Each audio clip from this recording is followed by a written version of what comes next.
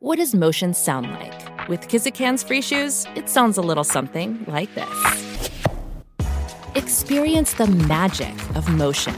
Get a free pair of socks with your first order at kizik.com/socks.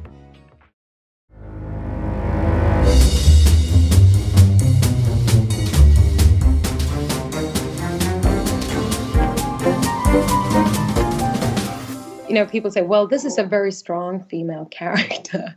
And I'm like, what is that? Like, I want to play all of it. I just don't want you to single out aspects that are, one-sided of your idea of what a woman is or should be.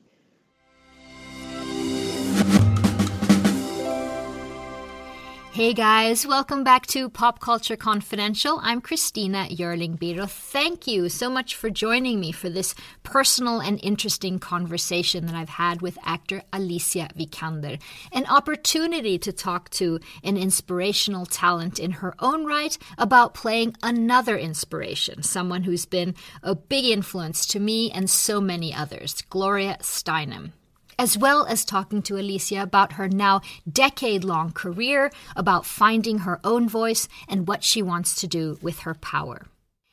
It feels like an incredible moment to get to speak to the super-focused actor about her career and life now, post-Oscar win and ahead of several interesting films coming this year.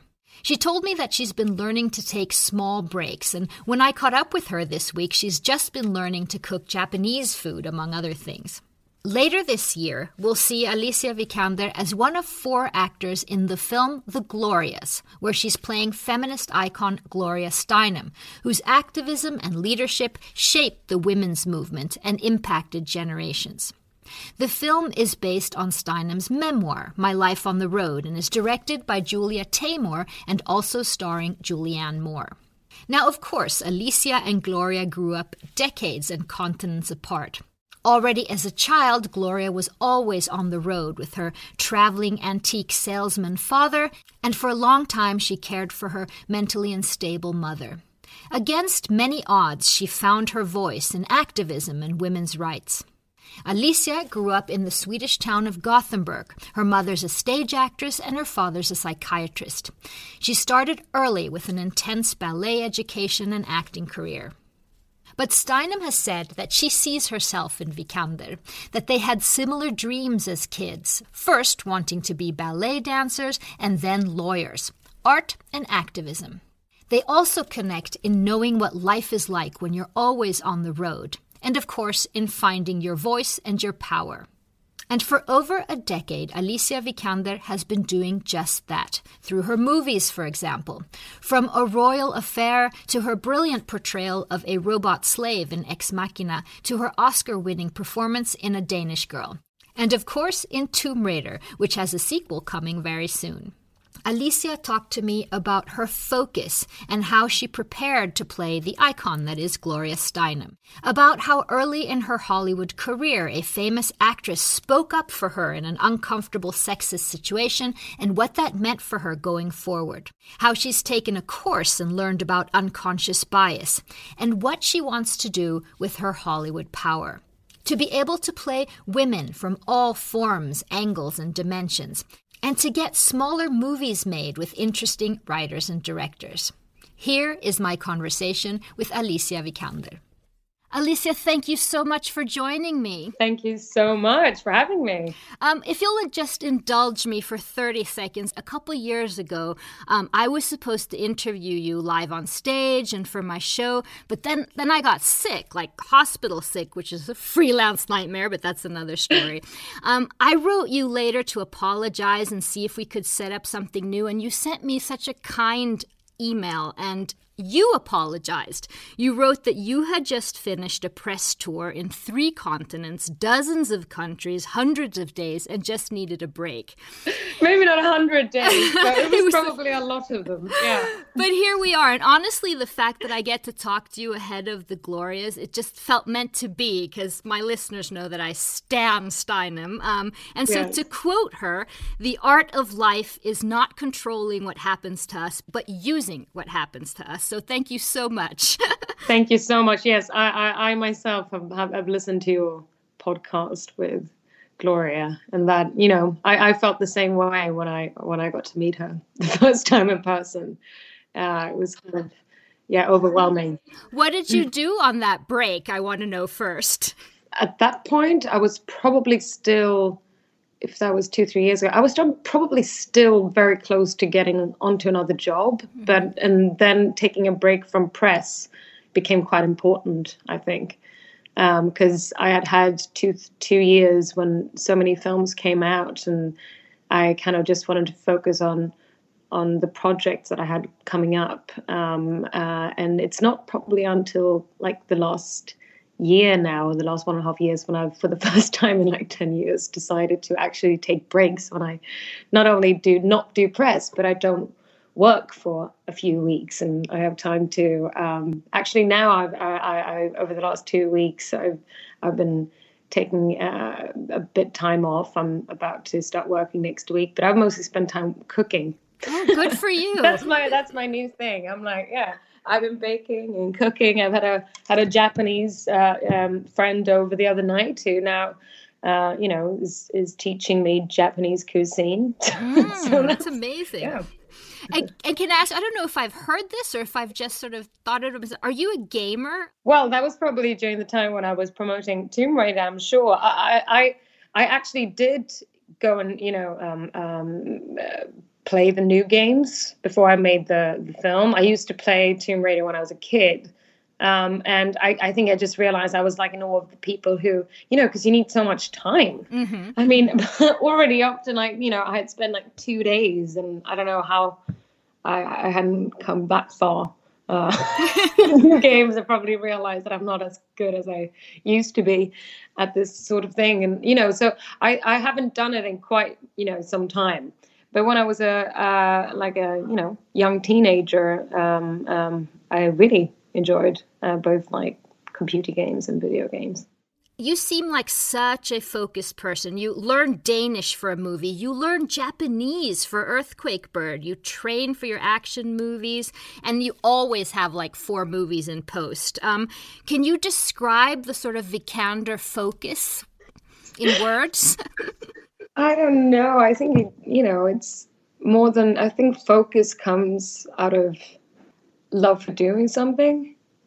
So I don't think I decide to focus on something, and that, then I've started in the wrong end, I think.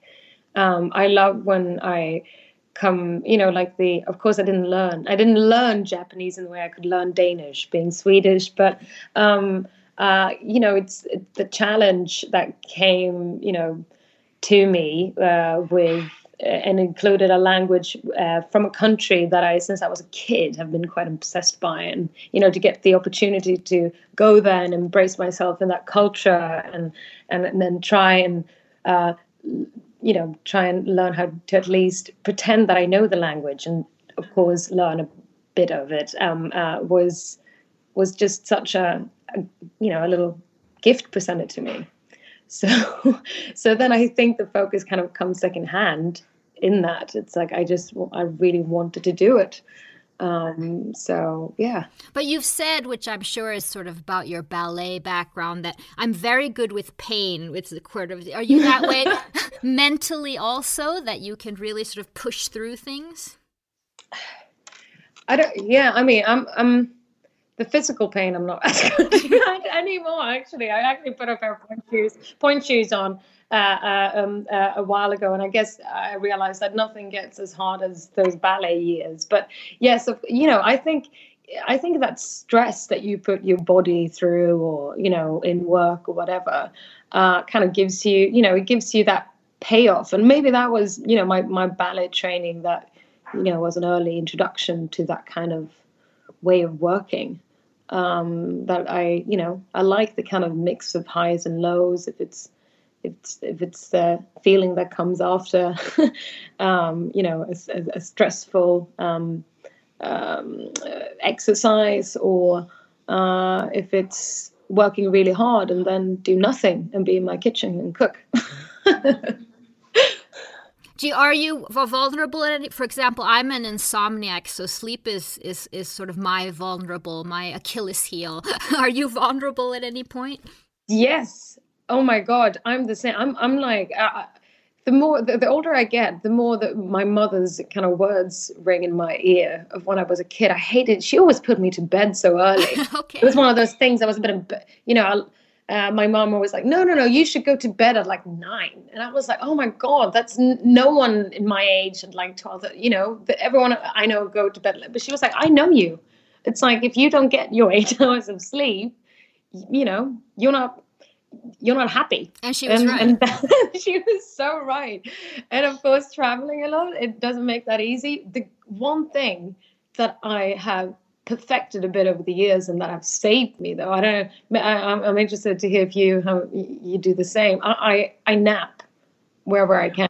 Yeah, and interestingly, even like a power nap, like 5 minutes, will actually go boom. Yeah. And I can fall asleep like amongst people on a floor, like in daytime, like for 5 minutes, and I'm out. Oh, good. I probably couldn't do that, but that sounds good. Yeah. So this is what Gloria Steinem has said about you. Alicia and I are thousands of miles and 5 decades apart, yet we both grew up wanting to first be ballet dancers and then a lawyer, a combination of art and activism. I think we would have been friends as children, and it's a miracle that we're meeting now across continents and time. Oh, God. Now, do you see yourself in her the same way that she sees all those things that you mentioned? I think it's more that, I think when I, picked up and read her biography and, to hear her story, it was those like tiny little details and what she where she grew up and how the kind of journey she's done through life and also, I think the first time I spoke to her, it was a quote from a book where she mentions, what it's like to be, have your life on the road. And I realized that is, she said somewhere that, that she hadn't been in one place for more than 10 days or something. I don't know what number it was, but I was like, my God, that's kind of true to me for that long, And it's one of those things that, a lot of other people, I think, would read that and they were like, that's crazy, And even I did when I kind of first put my eyes on that row. And then I realized, no, but that is me too. For probably 8 to 10 years, I never spent, even if I had 2-3 weeks off, I was still moving between places each, 10 days at least, I think. Yeah. How did you prepare for her? Other than sort of seeing those things that connected you? Well, in the film, we're 4 actors who play Gloria, and Julianne Moore plays the latter part of her life. And in one way, I think most of us have more maybe references of Gloria Steinem, the woman, and then the work she's done from age 40 and maybe above. There's a lot of interviews. There's a lot of videos to watch, and we kind of know her to be this incredible speaker. And what I found interesting and what I didn't really know was that this woman had fought so hard to find her voice, and that it was the fact that no one, allowed her written words to kind of be published because of the time she was living in. So she came to a point where she was like, well, if people are going to listen to me, I have to speak out loud. And that was, it was, I of course had the pleasure of meeting her, getting to ask a question of what that experience was like. It was interesting. I was given a kind of Dropbox with a lot of little videos from her younger years that I hadn't been able to find online or on YouTube. And you do see a very different kind of Gloria in the sense that, you see that she does maybe not feel comfortable in being in front of a camera or front of a journalist, but she still have this very, intelligent, poignant things that she wants to say. And that kind of fight was what I tried to base my section, my part of my Gloria on. I thought it was very interesting to do. I mean, I think myself as a woman of soon 32, I thought a lot about my own journey, about other women that I know, I talked a lot about the feeling of kind of growing up, about finding your own voice, finding who you are, what you want to do, and the struggle of getting there. So that was what I was focusing on, I think, when I... One of the things that she really showed us, in my opinion, is how to make our anger work for us. We as women are not allowed to be mad, and inequality is maddening. But she actually sort of talked about how to use that in a way. But I find that so interesting, though, because she says that, and I can see that is what I'm so impressed by. That is that she says that, and I can understand that is her like inner engine going. Mm-hmm. But then her way of always, exposing those ideas or thoughts with a gentleness and an openness and without kind of anger is what I think has made her voice become so strong, and that all kind of people have been listening to her. That she has the ability of reaching out to so many different people. She has an ability of always use humor and levity and laughter, even in the most grim moments and grim subjects. And I think that is also one of her biggest, definitely one of her strengths. So I believe in the film you portray her during those years that she did that incredible essay, right, where she exposed what it was like working as a Playboy bunny and sort of the male gaze. And I was thinking, when you were preparing for the part, for example, of the robot servant in Ex Machina, and when you were preparing for this, it's basically a machine that's built by and for a man.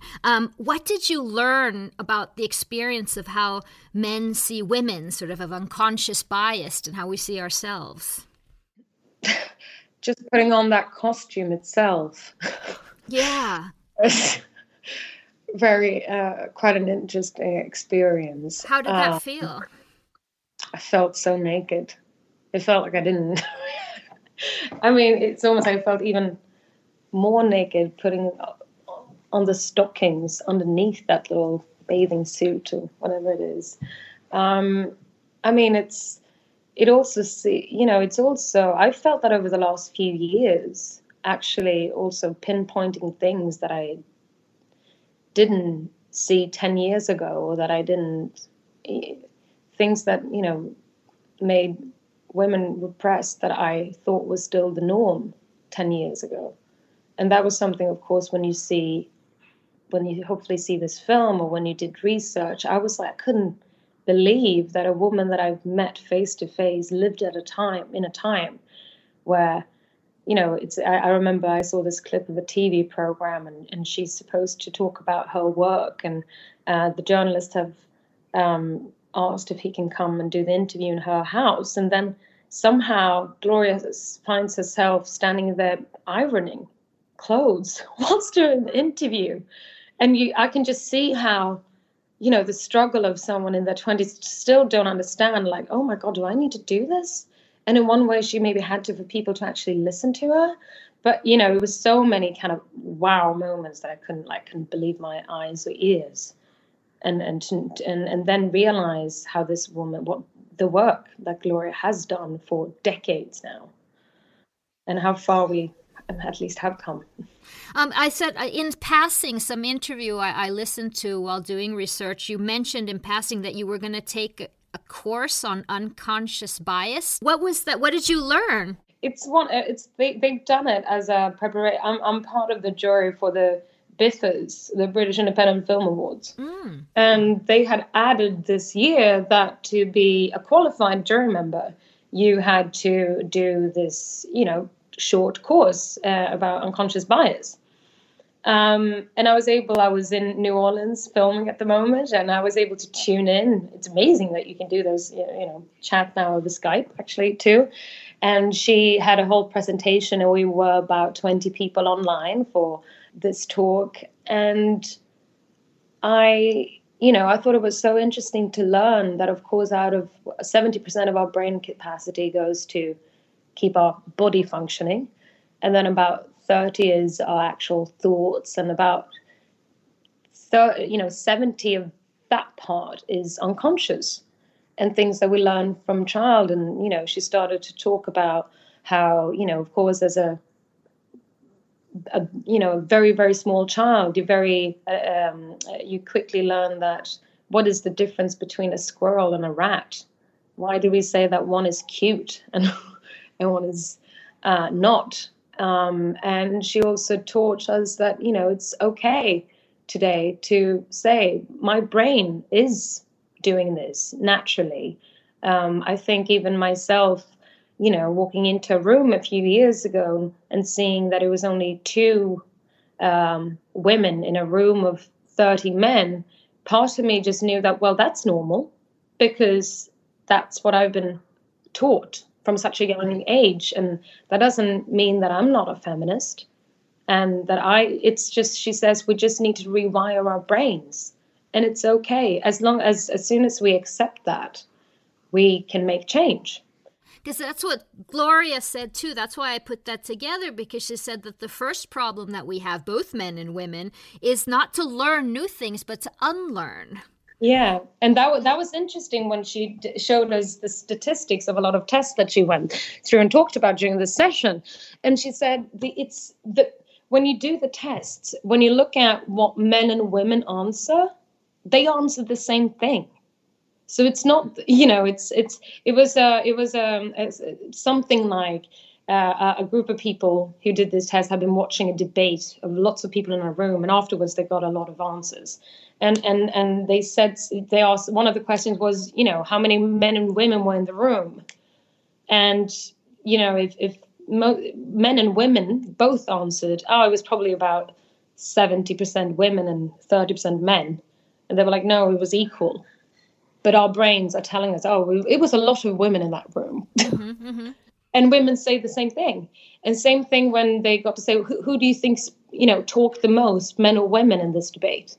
And all of them, including women, said, well, it was a lot of women, it was a way more female voices that were heard. And actually, that was not the case. So you're saying that we need to sort of unlearn that type of thinking? Yeah, I think, that's what I learned, at least when I took this course. I thought it was, pretty interesting to know that. And she said that it's a simple thing. It's just like stop and think think about it when you're met by something that is this my brain just taking me down that route unconsciously, or if I just stop and think about it, I can actually make a choice. Right. Another thing that Gloria has done all through her career is give a lot of credit to others, especially women, Black feminists that she learned things from that went long before her and crossed lines of race and class, like Shirley Chisholm and things like that.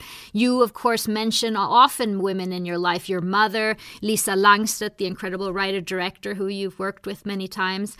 One woman I know that particularly came to your defense in a vulnerable time is Julianne Moore. Can you tell me about that? Yeah, and it was one of those things where, I did mention it to Julianne a few years ago when I met her, that she had done it, because I knew the article was going to come out. And I said, you probably don't remember it. But I think it's one of those important moments that, for me as a very young woman, like 20, on my first international film, where everything's new and I have a hard time to maybe raise my voice. You just, without thinking, kind of stepped in and said, that's not okay, when a man in the room said something quite inappropriate. And that was just you, instantly, telling everyone in that room what you considered not being okay. But that made such a huge impact on me and taught me so much and has made me know that, already then I thought, well, if I ever get to that position when I have, that power in a room to say that, knowing that no one would make me pay for it, which should never be the case. But, I was like that, it is cool that I both got the chance to meet her again and then work with Julianne again. And in this role. And on a film, exactly. And on a film like this. Yeah. Would you be able to, do you have the power today? Would you be able to do that yourself? Yes, I do. And I think it's part of not only where you've come in your career, I think it's also part of, it's tough growing up, again, that thing of finding your own voice and knowing what you stand for, and that I also I know what I care about. If someone would tell me now that I had to pay for it, I wouldn't care, So I think that's just one of those things that, your priorities and what you care about becomes a bit more clear, I think, with growing up. And it's also being realistic. I remember reading, which I thought was just hysterical, Gal Gadot, she talked about that while she was doing Wonder Woman, and in the dark corners of the internet, men were saying that she was not anatomically built right to play the comic book version of Wonder Woman. And no one is, but this sort of still sticks with women, that you should actually be anatomically built to look like a comic book. Oh, comic book. That's crazy. People don't say that about the male characters as much, but I mean, it's the same issue there, isn't it? Yes. Because you've done that. You've played so many interesting characters that could have been the supportive wife or the sexy slave, but they've all been twisted. They've all been either sort of the ex machina character or the incredible relationship between the two women in Danish Girl, where Eddie Redmayne is transitioning, where the female body is neither sexy or unsexy. It has many dimensions. Is that important to you? Exactly. I mean, it's all about, ex machina is fine. Human characters. But that was still what I was trying to find with Ava as well, in Ex Machina, the human elements. What I mean is that, sometimes I get a bit frustrated when, for a while you go into interviews and, people say, well, this is a very strong female character. And I'm like, what is that?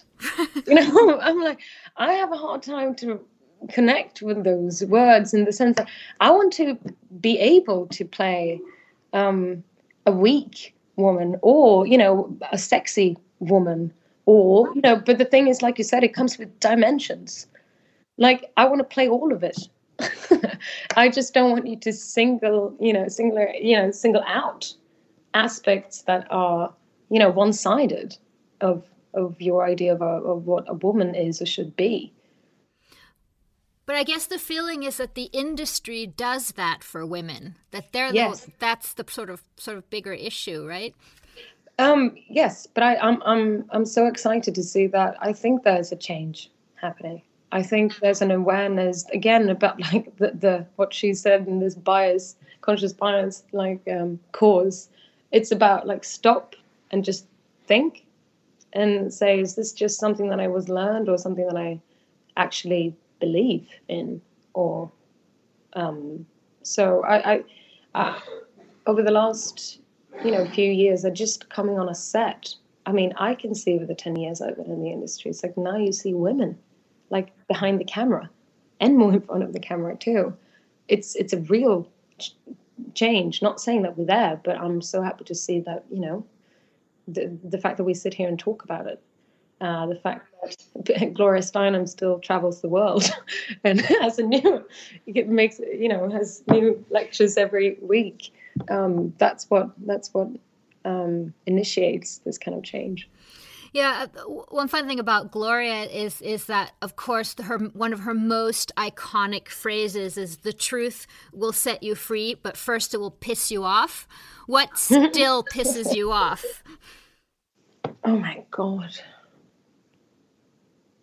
Yeah, I think one of those things that I'm I want to be a woman that now wants, I want to be liberated and show all my good sides and my bad. I want to be shown from all the different angles and all colors, and for people to listen to them and embrace them. I want to be able to say that in, a couple of years, that I see as, to just, when people say that we're there or that we're close to, I think is wrong. When I said that we're moving towards change, I believe in that, but we still have so much further to go.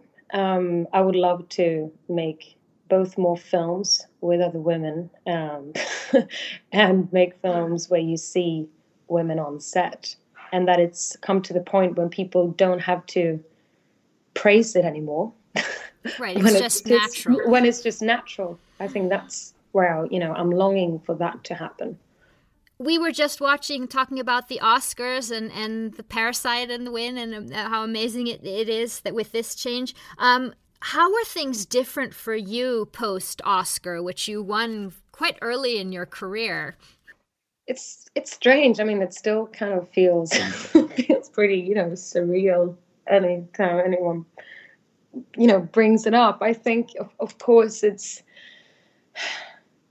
hard to say. I mean, it's maybe the most wonderful, especially because I got it so early. I think, it's like the most amazing tap on the shoulder saying you're heading the right way. But I know that I'm so much in the beginning of all the things I want to do, and I guess, it's given me the freedom, of course, of maybe be part of smaller films, and get them off the ground. That means a lot, and that is also, I think, a way of giving back the kind of opportunity to do something like that. That's a huge difference, of course. Yeah. And as per usual, you have 4 films in post-production or something like that, as we said at the top of the show. And one really interesting one that I'd like you to talk to you a little bit about is Blue Bayou. Tell me about that movie. Yeah. Well, that's one of those small. Yeah. Probably, one of probably the smallest film I've done budget-wise in my English-speaking career, but it was a script that kind of, took me by storm when I read it, and felt incredibly big in its emotion and what it wanted to say. I had seen Justin Chun, who both wrote and directed and starred in this film. I mean, I can go on and talk about this man. I'm so impressed by him. But he started as an actor. He was in the Twilight movies back in the days, but he's American, born in California, but his parents are Korean, and he found himself, not getting the chance to work due to his heritage, and started to write, and said, well, then I just go ahead and do my own thing. And he did a film called Gook, and that I saw on Netflix, very small. It actually had a Swedish release. I saw that. I thought that was pretty cool. It showed, it kind of a bit like what we talked about. When I watched it, I thought to myself, wow, Alicia, you haven't really thought about the fact that you haven't really seen an Asian American drama been told on screen. And I was like, wow, okay, that's interesting. Why haven't I thought of that? It was one of those moments. I got the chance to talk to him, and I thought that. So did you get in touch with him after seeing that movie? I had seen it. I was actually one of my agents who, we share films, like tiny films with each other, have our own little film club. And this one had been on there. He had seen it at Sundance. Then Macro, who Charles King and Kim Roth producers, came on board, and they've done, a lot of very meaningful films over the past few years, like Fences and Mudbound, and they took him under their wings, and I read the script, and I think I spoke to Justin straight after, and I had an amazing chat, and I called my agents. I was like, by the way, guys, I know that this is not the way to do it from a, if you're going to make a contract and all of those things, but I've already said yes. Like, we already talked about when we can make it, so you just figure it out. We know just that a chance, like, yes, now I can do the movie. Yeah, I mean, this is not a film where you make it for the love of filmmaking. I was like, he also gave me a chance of playing something that I haven't been allowed to play, or haven't been given the chance to play yet. I think it's easy to put, it's a bit funny. It's interesting in America when I made films. My kind of initial films were Anna Karenina, A Royal Affair. Right. People saw me they thought maybe I was British, and that was their unconscious bias. So they thought I was British, and they thought, that I, had a bit of maybe upper class background, or that is the roles that I was pigeonholed to play. And then this unconscious bias thing is it's interesting, and I heard that quite a few times, and then Justin sits there and he was like, but I saw Till det som är vackert, and he saw my Swedish film, my first film, and he was like, yeah, that's from my hometown. He was like, yeah, I saw a very different you in that film.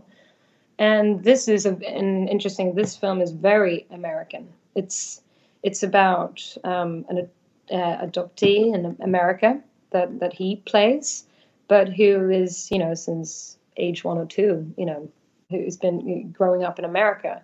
It's a very American story. But he asked me to play, a blue collar woman in America, which I have never been given the chance to play. And he gave me he believed I could try and do it. Which is the kind of role that maybe I haven't been, sent that much before. And that shows that he's, extremely open. He was like, no, and he actually ended up casting about, 10 to 15 different nationalities in his very American movie. When, do you know around what time this was going to be released? I think fall time, yes. And you have Tomb Raider coming up. Is that locked and ready? No. We're still kind of in the, they also had a change up. Those big studios get new people who run them, once in a while. And it's Christmas. It's Michael DeLuca, who's a fantastic producer, actually, who now come aboard as he's becoming the president of MGM, and he starts soon. So now we're just waiting for, hopefully to start this summer, which was always the plan if we were going to go. Because Ben Wheatley, who's on board to direct, and his wife Amy writing it, he's finishing Rebecca now with working title. So he needs to finish that film first anyway. But you also have Born to be Murdered, which is produced by Luca Guadagnino, and Green Knight, a medieval fantasy. So you like work in all genres, Alicia. It's fascinating how you pick your roles. Yeah, no, it's fun that way. yeah, I can imagine. I just want to end by asking, what was one of the most important things that Gloria Steinem taught you during your research and sort of becoming her? I think the fact that she against all odds was able to kind of believe in herself, to do what she thought was right for the cause that she believed she was working for, to see that the immense fear that she had for standing up in a room and even speak out loud, that the woman that I kind of know is, for me, the face of women, or the voice for women all over the world, to know that she'd done that journey, to me, was something that I kind of learned making this film. My unconscious bias thought that she had always had it.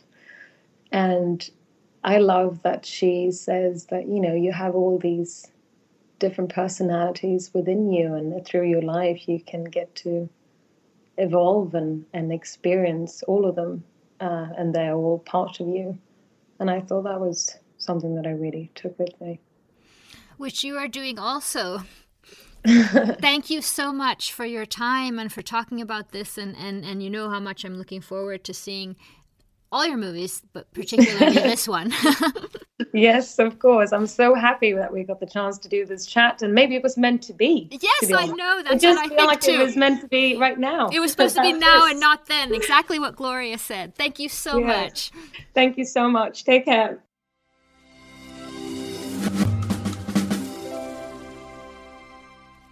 Thank you so much to Alicia Vikander. The Glorias, Blue Bayou, Born to be Murdered will all be out sometime later this year. And we can't wait for Tomb Raider, which I guess will be out in a couple years. Worth waiting for. Her new movie, Earthquake Bird, is on Netflix now. And while you're waiting for The Glorias, read Steinem's memoir, My Life on the Road. And you can also listen to my interview I did with Steinem a couple years ago here on Pop Culture Confidential. And thank you so much for listening. Please subscribe to Pop Culture Confidential wherever you get your podcasts. And if you have a moment, please rate us. It really helps others find the show. This show was edited by Julia Scott, and I'm Christina Jörling-Biro.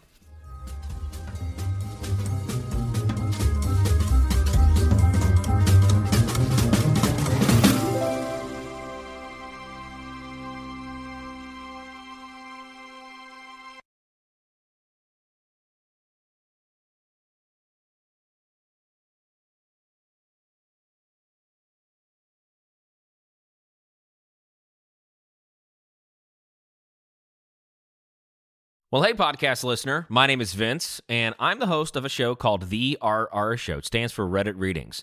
We're going to sit down twice a week, and I'm going to bring you the most entertaining stories from all of the best subreddits that exist online. Things like malicious compliance, petty revenge, hey, lady, I don't work here. Oh, there's so much more. Lots of great stories and things you won't believe. Like the one time this dude was caught in a bathroom with his friend, and he was slapping them because that was the only way that he could actually legitimately help them. A mall cop comes in with a taser. Oh, yeah, the rest is history. It's going to be fun. There's, I don't know, I got like 20 seconds left, so I don't got much more time to tell you another story. But just join me on The RR Show. It's from Evergreen Podcast, produced in partnership with Wessler Media. So The RR Show, wherever you get podcasts, subscribe today. And it's like an adult story time. Let's hang out together. The RR Show. Subscribe today wherever you get your podcasts.